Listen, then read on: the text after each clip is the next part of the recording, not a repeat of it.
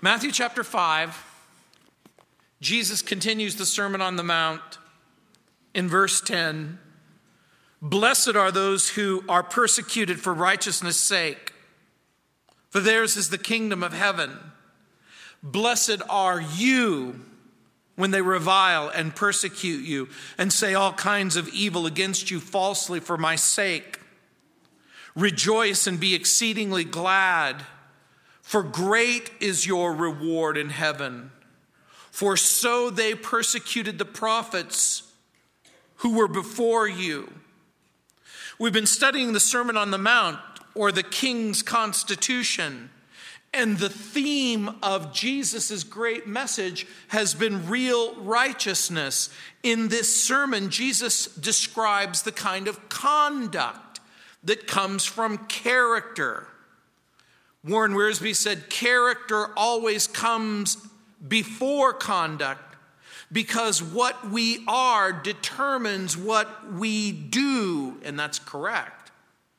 The teaching of Jesus invites us to examine our attitude about ourselves, about others, about the world, and what have we learned so far? We've learned that both righteousness and sin are something that takes place first on the inside and then on the outside. Who are the blessed? Those who sense their sin and recognize their ruin, and they run into the arms of God. The poor in spirit admit spiritual bankruptcy. They don't simply admit their need, but they're also willing to do something about it in verse 3. The sinner mourns, expresses true sorrow over sin in verse 4. The sinner admits dependence upon God in every area of life in verse 3. Mourns and grieves over the nature of sin and the consequences of sin. Personal sin in my life and then sin in the world. And then we submit to the authority of God in our lives. That's the idea.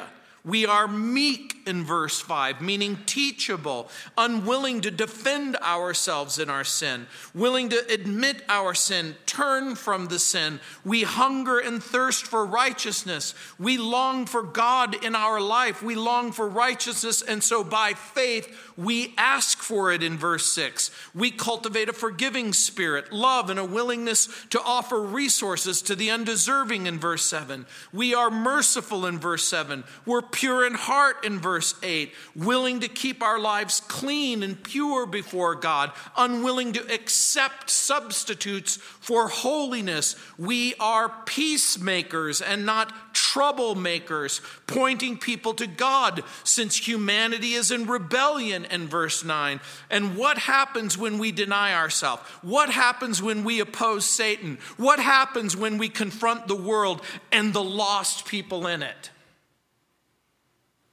We invite persecution.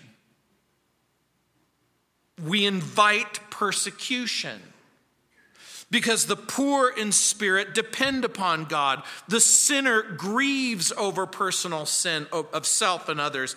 The meek are willing to live under the authority of God. And again, as we hunger and thirst for righteousness, it builds, it grows, and this hunger and thirst comes from God. The merciful receive undeserved relief in the face of heartbreaking pain, misery, and difficulty. The pure in heart are clean on the inside, and they wish to see God's will come to pass on the outside, and the peacemakers are working hard to reconcile a broken world back to God. And so you can imagine, since Satan and this world are trying to keep people estranged from God, and so they're going to work hard in opposing the gospel. What happens when you live in a world that praises pride and despises humility? Imagine both Satan and the world envision a world where there's no consequences for rebellion and there's no problem with sin. And the Lord God wants to reconcile his enemies and make them children. And so Jesus says, you can expect persecution. And if we think the way God wants us to think, and if we live the way Christ calls us to live, Jesus says, I need you to understand something, that you can expect opposition and persecution. We will suffer, but we have to make sure that our suffering is not the consequence of our own wicked and foolish behavior. So what can we expect from the world? Jesus says, happy are the harassed. What? What? We've read all of the ones that have gone before us and we've went, what? What? This beatitude might be the most difficult of all of them. Jesus, what are you saying? Suffering, pain, persecution, opposition. I know that they weren't on your Christmas list and they're not on your New Year's list. The world has already rejected humility. The world has already rejected mourning over sin. They've rejected gentleness. They've rejected righteousness. They've rejected mercy. They've rejected purity of heart. They've rejected peacemaking. They've rejected holiness. And so guess what? The moment you decide that you're going to live this life, they will reject you. And so Jesus speaks of the reality of persecution in verse 10. The reasons for persecution in verse 11. And again, the reward for persecution in verse 12. Look again in verse 10. Blessed are those who are persecuted for righteousness' sake, for theirs is the kingdom of heaven. The people being harassed are the citizens in the kingdom, those who have embraced the king's constitution. Remember, Paul confirms this. He warns Timothy in 2 Timothy chapter 3, verse 12, all who desire to live godly in Christ Jesus will be persecuted. He warned again Timothy in chapter 3, verses 10 and 11, but you have carefully followed my doctrine, followed my manner of life, purpose, faith, long-suffering, love, perseverance, persecutions, afflictions, which happened to me at Antioch, at Iconium, at Lystra. In other words, he didn't say this is just an isolated instance on this thing that we called life, but you can almost genuinely expect it wherever you go. In Denver, in Colorado Springs, if you travel to California or the New York Highlands, this land, go from left to right, north to south. I forgot the words to the song. Persecution is a reality for those who live in opposition to Satan and this world. I want you to do the math. If your goal is to become like Christ, if you want to reflect his love, if you want to cultivate his character, if you want to walk in his footsteps, if you want to fulfill God's will, then you will experience persecution. The writer of Hebrews said in chapter 12, verse 3, consider Jesus, who endured such opposition from sinful men, so that you will not grow weary and lose heart. The implication being that you can grow weary and that you run the risk of losing heart. Because you see, the Bible says that righteousness is confrontational. I know that Francis of Assisi is often quoted as saying, live the gospel. Sometimes use words. But every biography of everything that has ever been written by Francis, it never says anything like that. Francis was a person who actually spoke the gospel. The gospel and righteousness is confrontational. In a book entitled Children's Letters to God, children under the age of 6 were invited to ask God questions. Larry writes, quote, "Dear God, maybe Cain and Abel wouldn't kill each other so much if they had their own rooms.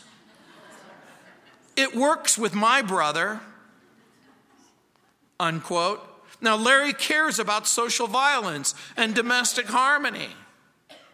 But I want to point something out, even if you are only 6 years old. Abel didn't preach to Cain. He simply lived a life of holiness and truth and submission to God. He wanted to worship God in spirit and in truth. He lived in opposition to Cain's man-made religion, and Cain hated his brother for it. When Moses chose to identify with the despised and rejected children of Israel, he drove a wedge in his Egyptian pagan past. The first stage of persecution is always opposition. It's always ridicule. They will ridicule Christ, then they'll ridicule the church, and then they'll ridicule his followers, attack Christians in the media, silence Christians in public forums, silence Christians in schools. And some of you may have already experienced it in your workplace, in your school. Tragically, heartbreakingly, in your home. You just want to love the Lord. You just want to serve him. And remember that persecution has been a reality for Christians in every generation. Thomas Watson, the Puritan writer, said, quote, "Though they be never so meek or merciful or pure in heart, their piety will not shield them from sufferings. They must hang their harp on the willows and take their cross. The way to heaven is the way of thorns and blood. Set it down as a maxim. If you follow Christ, you must see the swords and the staves," unquote. Every generation after generation. So what is it about hardship? What is it about pain? What is it about suffering that we so despise? Well, because it hurts. But what is it about hardship and what is it about pain that causes us to love the Lord more deeply and trust him more fully? Saeed Abedini, before Christmas, was able to get a letter out about his imprisonment and incarceration in an Iranian prison. Do you know how he spent Christmas? He has a cell and a bed, and his Christmas decoration, a single piece of paper. What is on that single piece of paper? A cross. And what did that single piece of paper hanging on his cell invite from his persecutors? Repeated ridicule, slapping, beating, shoving, pushing. The Bible indicates that godly persecution might be one of the most persuasive evidences that you have a right relationship with God and Christ. Paul sent Timothy to the Thessalonians, and he said, quote, "So that no man may be disturbed by these afflictions, for you yourselves know that what we have been destined for this. For indeed, when we were with you, we kept telling you in advance that we were going to suffer affliction. And so it came to pass, and so you know." Paul says to Timothy, we warned you that this might happen. Jesus warns them that this might happen. We are to expect persecution. And so what I'm going to say is probably going to disturb maybe some of you. If you've never received ridicule, if you've never undergone criticism, if you've never experienced rejection because of your faith, you have every reason to doubt just what kind of a faith you have. John Wesley was so encouraged by persecution that he actually started to panic when no one had nothing bad to say about him. He would go from place to place and preach, and one day he went for 5 days, received not a single word of criticism, didn't sing, he wasn't beaten and he wasn't slapped, and nobody threw rocks at him. And he started to think that he might be backsliding, and he paused on his horse. He got off of his horse and he began to pray in the middle of a field. Oh God, has my faith grown cold? Has my heart grown cold? Has my passion ceased? And somebody on the other side of the bushes says, that's that itinerant preacher, John Wesley. I hate him. And he picked up a rock and he threw it at him. And the rock whizzed by him and he goes, oh, thank you, Jesus. It might be difficult for you to think about it in those terms. But in Philippians chapter 1, verse 29, Paul wrote, for to you it has been granted on behalf of Christ, not only to believe in him, but also to suffer for his sake, having the same conflict which you saw in me, and now hear in me. Paul's consistent reminder as he writes in the book of Romans, as he writes in the book of Philippians, is that if you do what I do, you can expect to get what I got. Persecution is a badge of identity and destiny. It's as much a badge of identity and destiny of the person who's being persecuted as it is the people doing the persecution. Tertullian was a Christian leader in the 2nd century. A man came to him and said, quote, I've come to Christ, but I don't know what to do. I have a job that I don't think is consistent with what the scriptures teach. What can I do? I have to live. To that, Tertullian replied, must you? Must you? In other words, in the early church, loyalty to Jesus was the only option for the Christian. Well, I could die, I know. I could go without, I know. I could lose my job, I know. To be prepared for the kingdom, you have to be prepared to be lonely, to be misunderstood, to be rejected, to be ridiculed. Because the moment you say no to a hating and an impure world, they will hate you. And so what happens if you live the life that's described in verses 3 through 9? What happens if you say, no, purity is going to be a part of my life. No, integrity is going to be a part of my life. No, peace is going to be a part of my life. The moment that you make that commitment, then you can expect opposition. And there's something powerful that takes place between verses 10 and verses 11. Look what it says, the reason for persecution. In verse 11 it says, blessed are you when they revile and persecute you and say all kinds of evil against you falsely for my sake. Something has happened in the text. In verse 3, it's blessed are the poor, blessed are those who mourn, blessed are the meek, blessed are those who hunger, blessed are the merciful, blessed are the pure, blessed are the peacemakers, blessed are those who are persecuted. But now it's gone from them to you. There's an important transition that has taken place. This is significant. And not only is it significant that it goes from they to you, but this here for the first time, Jesus puts himself in the picture. He puts himself in the sermon. By the way, what was the reason for persecution in verse 10? Righteousness. You're doing what's right. What's the reason for persecution in verse 11? Blessed are you when they revile and persecute you and say all kinds of evil against you falsely. Underline it. For my sake. It's Jesus. It's Jesus. It's a persecution that comes not from being a jerk, not from being an idiot, not from being selfish, not from being weird. The more you identify with Jesus, the more you act like Jesus, the more you can expect to be treated like Jesus.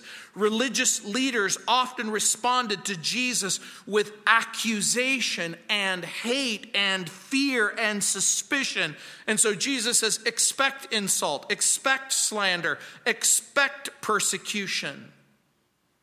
What will loyalty and obedience to Jesus bring? Applause? The answer is no.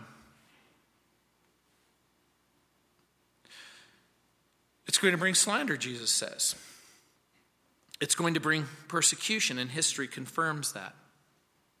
All you have to do is just take a brief moment in your very busy lives and read a wonderful book called Fox's Book of Martyrs.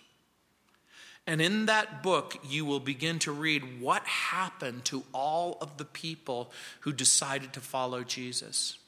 What's going to become of them? Well, Andrew is going to be crucified on an X-shaped cross. James, one of the James brothers, is going to be beaten. He's going to be put on the top of the pinnacle. He is going to be pushed off the side of the wall. He's going to fall down the cliff into the gully where he somehow manages to survive, and they will come and they will beat him to death with clubs that they would use to beat their laundry. One disciple will be killed in India. Each and every one of them, with the exception of John the apostle, will die a horrible death. And it won't just end with them, it will continue into every generation. The very definition of righteousness in verse 10 is everything that Jesus says and does. And so no matter what you think about righteousness and then what you think about Jesus, it will bring persecution. And who are the persecuted? Look what it says. Blessed are you. These are the believers who face hardship. These are the believers who face torture. These are the believers who face imprisonment or death because of their faith in Christ. They're found everywhere in this world. When I go to India, it's incredible.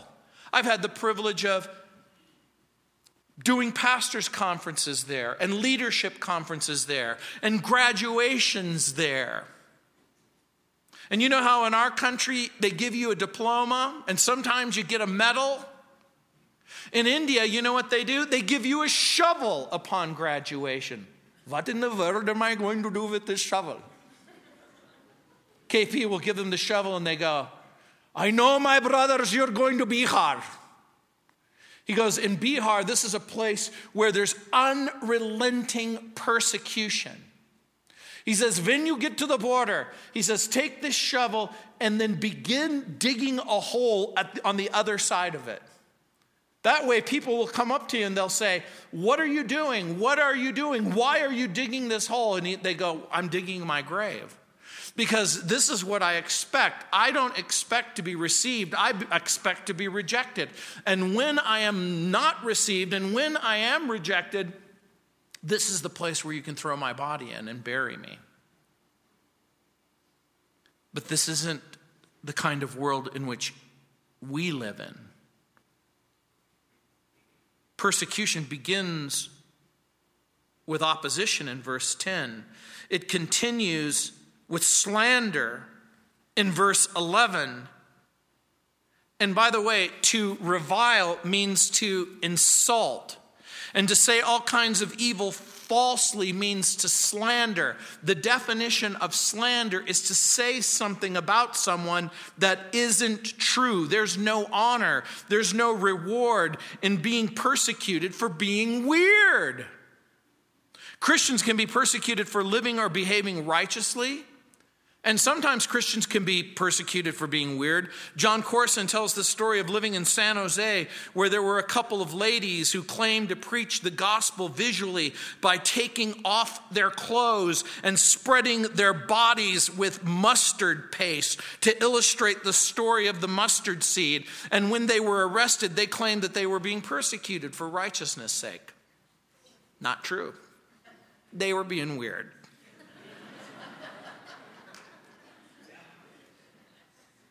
And being weird has no benefit. That's not what Jesus is talking about. He's talking about living your life, a regular Christian life, in your home, in your school, on your job, in your community, in the social system, in the political system. The moment you say something like, I'm a Christian, or I love Jesus, or I believe that the Bible is true, people will laugh at you, sometimes in a condescending way. Sometimes they'll just simply mock you. Sometimes they'll just simply imply that you're stupid. But it can get progressively worse. The word persecuted means chased, harassed, abused, afflicted. Revile means insults. The literal meaning is to cast in the teeth, or in our modern culture, or in our modern vernacular, it means to get in one's face. It means to throw abusive words in your face. It means to mock viciously. And so now, as Jesus has begun to describe the character and the conduct in the citizen in the kingdom, the big question now becomes, do you still want your passport? Do you still want entry into the kingdom? Jesus says, expect abuse. In over 50 countries, Christians are facing sustained abuse. There are 50 million Christians who receive ongoing persecution of the worst sort, and another 100 million who are facing sustained abuse. Christians are beheaded and crucified in those areas that are controlled by the Islamic states in the Middle East. In North Korea, it tops the list for persecuting Christians.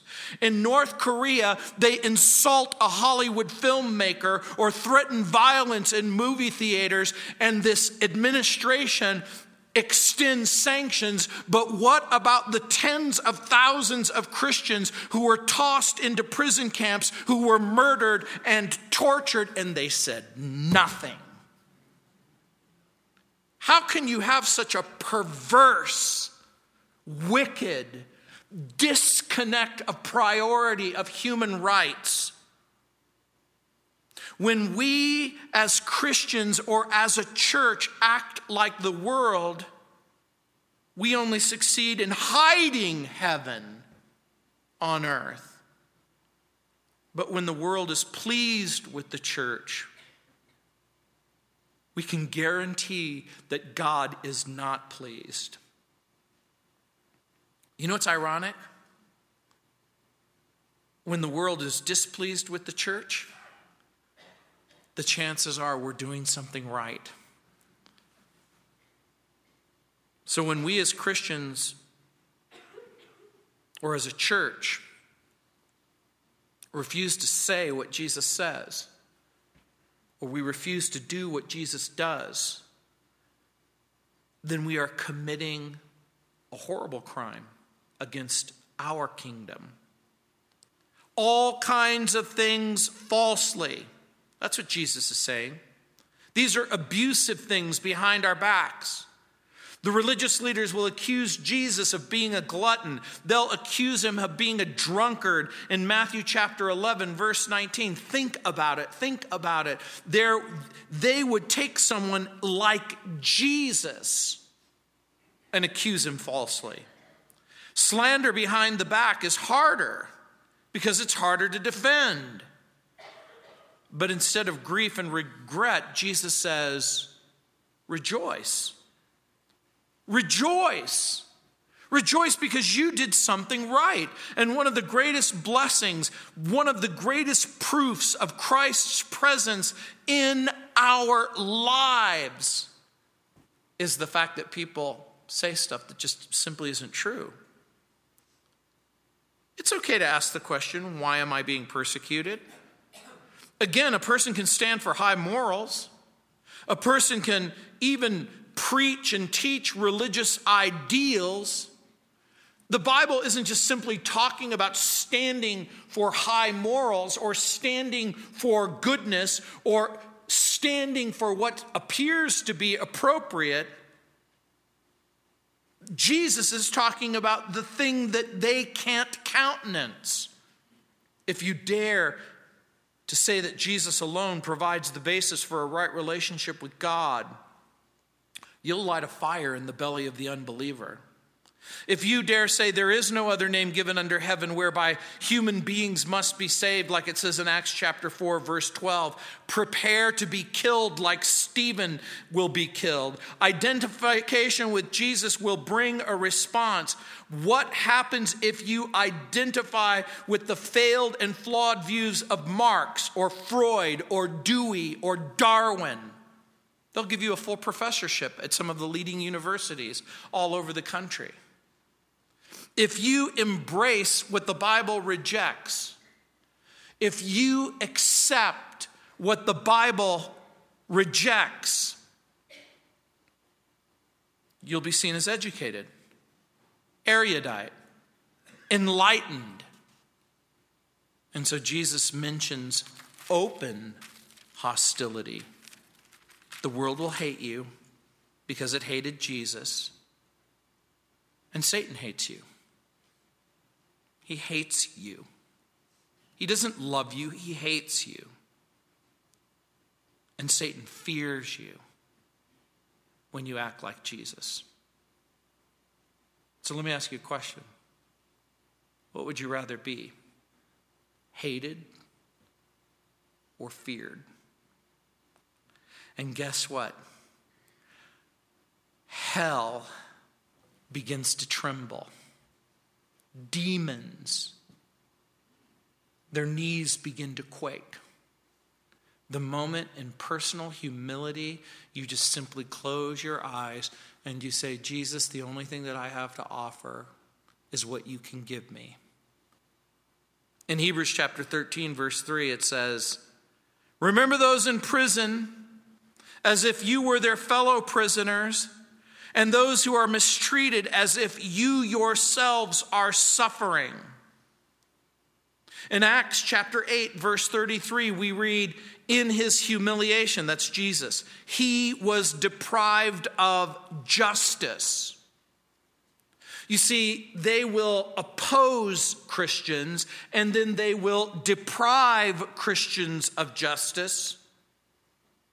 Christians are in jail in North Korea, in China, Iran, Saudi Arabia, Somalia, India, Pakistan. Their crime? Open identification with Jesus. The reward for persecution, look what it says in verse 12. Rejoice and be exceedingly glad, for great is your reward in heaven. For so they persecuted the prophets who were before you. I read a story about a preacher who quit the ministry after 20 years. He said, I've had it. I'm done. I'm leaving the ministry. They said, why are you leaving the ministry? And what are you leaving the ministry for? He says, I'm leaving the ministry to become a funeral director. And they said, what changed? And he said, I spent 3 years trying to straighten out John, and John's still a drunk. I spent 6 months trying to straighten out Susan's marriage, and she filed for divorce. I spent 2 years trying to straighten out Bob's drug problem, and he's still an addict. Now at the funeral home, when I straighten them out, they stay straight.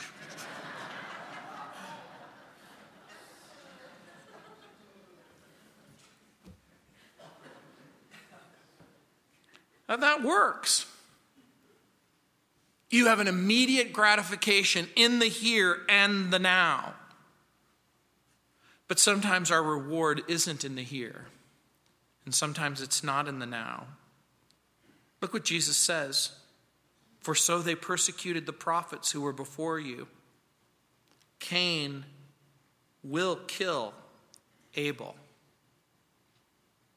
They will take Isaiah and they will put him in a pit, and then they will saw him in half. Jeremiah will be subjected to unrelenting ridicule.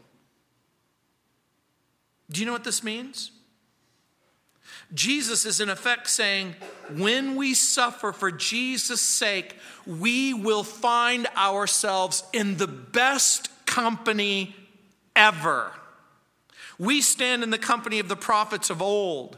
Persecution became the mark of faithfulness. It became the hallmark of genuine joy. And when we suffer for Jesus' sake, we know beyond a shadow of a doubt that we belong to him. Think about what Jesus is saying. When you're persecuted, you're receiving the same response that Moses received, that Isaiah received, that Jeremiah received, that Daniel received. Think of the king of Babylon, how he's manipulated into deceiving and being deceived into making a decree that no one can pray any petition to any deity other than himself. And Daniel, in spite of the petition, does what Daniel has done every single day of his life. He opens up his windows west towards to Jerusalem, and he gets down on his knees and he prays. He prays openly. He prays publicly. He prays in full view of everyone watching in the Babylonian skyline. And they take him, and they arrest him, and they cast him into a lion's den. Daniel is willing to suffer the consequences of obedience, and he's willing to continue to be faithful in a world that refuses to be faithful. You might have a present reward. You might be able to keep that relationship that you probably have no business being in. You might get to keep that job.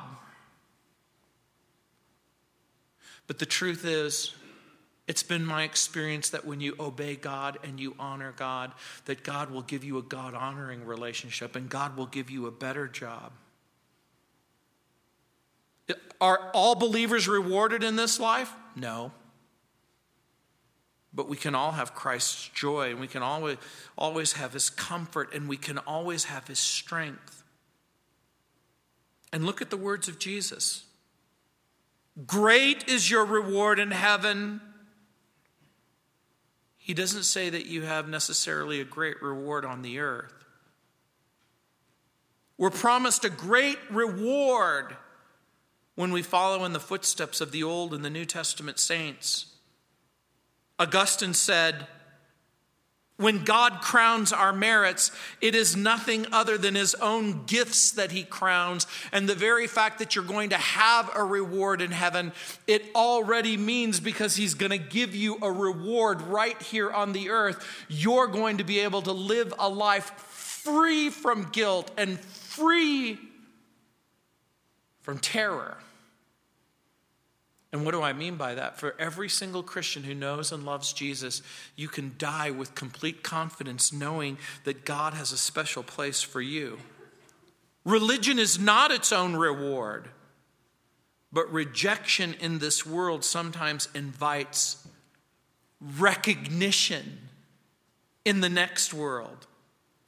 We might think it crass or opportunistic to speak of rewards, but Jesus is the one who sparked this conversation. Jesus is the one who's saying, great is your reward in heaven. What are the consequences of righteousness? What payment might we expect? Jesus says you can expect payment of persecution here in this world, but reward in the next world. What kind of recognition or what kind of reward? You get a temporary recognition in this world. You get a permanent recognition in the next world. In the next chapter, in chapter 6, verse 1, Jesus will say, take care. Don't do your good deeds publicly to be admired and lose your reward from your Father in heaven. The Lord will reward us abundantly according to his standards. Jesus speaks of anyone giving up houses, giving up lands, giving up brothers, giving up sisters, giving up mothers, giving up fathers, that they'll receive 100 times as much in return, and in the end, eternal life in Matthew chapter 19, verse 29. It's easy to do what's right when you know there's a promise of recognition or a promise of praise. No wonder people say that you are what you really are. What you are is what you do in the dark. What you are is what you do when no one is looking and no one can see except the God of heaven. Well, what if the only person who knows the truth is your heavenly Father?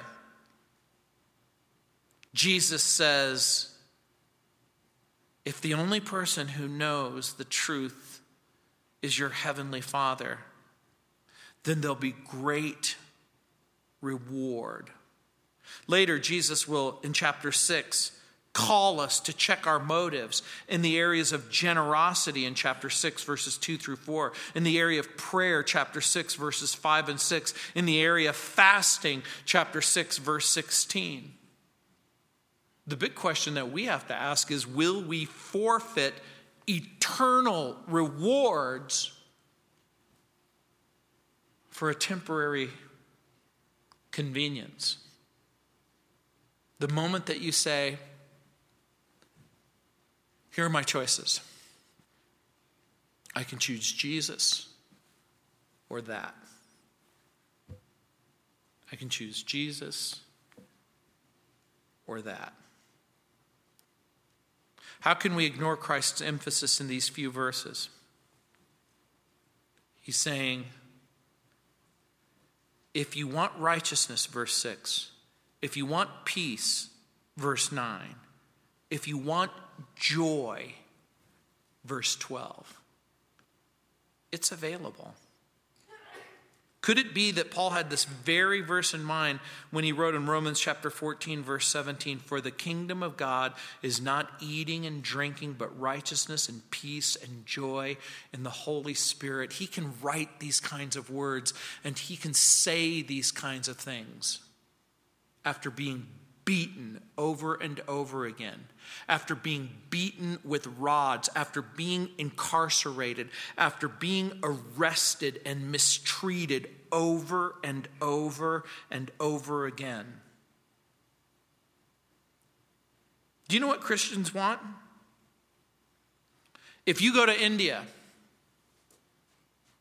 if you were able to somehow talk to the brother or the sister in Saudi Arabia, if you were able to somehow smuggle yourself into the prison camp in North Korea, if you could sneak right next to Saeed Abedini as he is in his Iranian jail cell right at this very moment and ask him, what is it that you need and what is it that you want?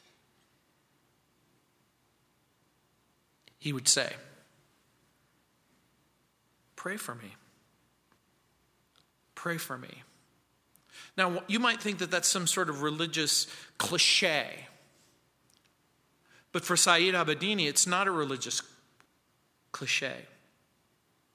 Because It's in the presence of your prayers that he sensed God's comfort and God's security and God's peace, because that's what persecution does. It cuts you off. It isolates you. Christians who are persecuted feel cut off from fellowship. They long for a lifeline of worship and fellowship, and what you take for granted, they long for in their prison cell. Can you imagine if someone said to Saeed Abedini this morning, hey, guess what? We're going to have church. Saeed Abedini, by the way, is a Calvary pastor. He spent much of his life as a Calvary pastor going to Calvary Chapel services. He goes to service. He goes to worship. Do you think his wife, Nagme, do you think that their children forsake the assembling of themselves together? They long for the friendship and the fellowship and the security and the support that comes from real relationship with each other. You have brothers and sisters who are suffering all over the globe. And if you want to know more, you can provide them with prayer, and sometimes you can give them Bibles. Brother Andrew used to say, prayer isn't preparation for the battle, it is the battle. One Russian pastor, nearly crippled for not giving up his Bible, said, I could go to prison for having this book. But the reason why I keep this book is it's the only book. It's the only book that makes men free. One Russian prisoner in Siberia said, I wish I knew what was on the next page. He received one page from the Bible and he read it over and over and over and over again. And now he thinks not just simply what the Bible says, but what would the Bible say next? Eric Metaxas and John Stonestreet offer a number of resources to help advocates who are interested in religious freedom. There's lots we can do. We can pray for them. We can visit them. We can support people like Nagme as she continues to work for her husband's release. We can volunteer, contribute to organizations that are on the front line, places that we've worked with forever, like Gospel for Asia, like Open Doors, like Brother Andrew, like the Barnabas Fund, like the Joshua Fund, like Christian Freedom International, like Secret Believers, like the Voice of the Martyrs.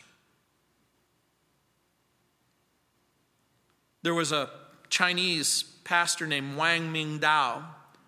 He was thrown into the prison at the age of 60 years old, and he was at the height of his ministry. He was a well-known Bible teacher. He was a well-known evangelist and a Christian worker, and he wanted to preach more sermons, and he wanted to write more books, and he wanted to reach more people with the gospel.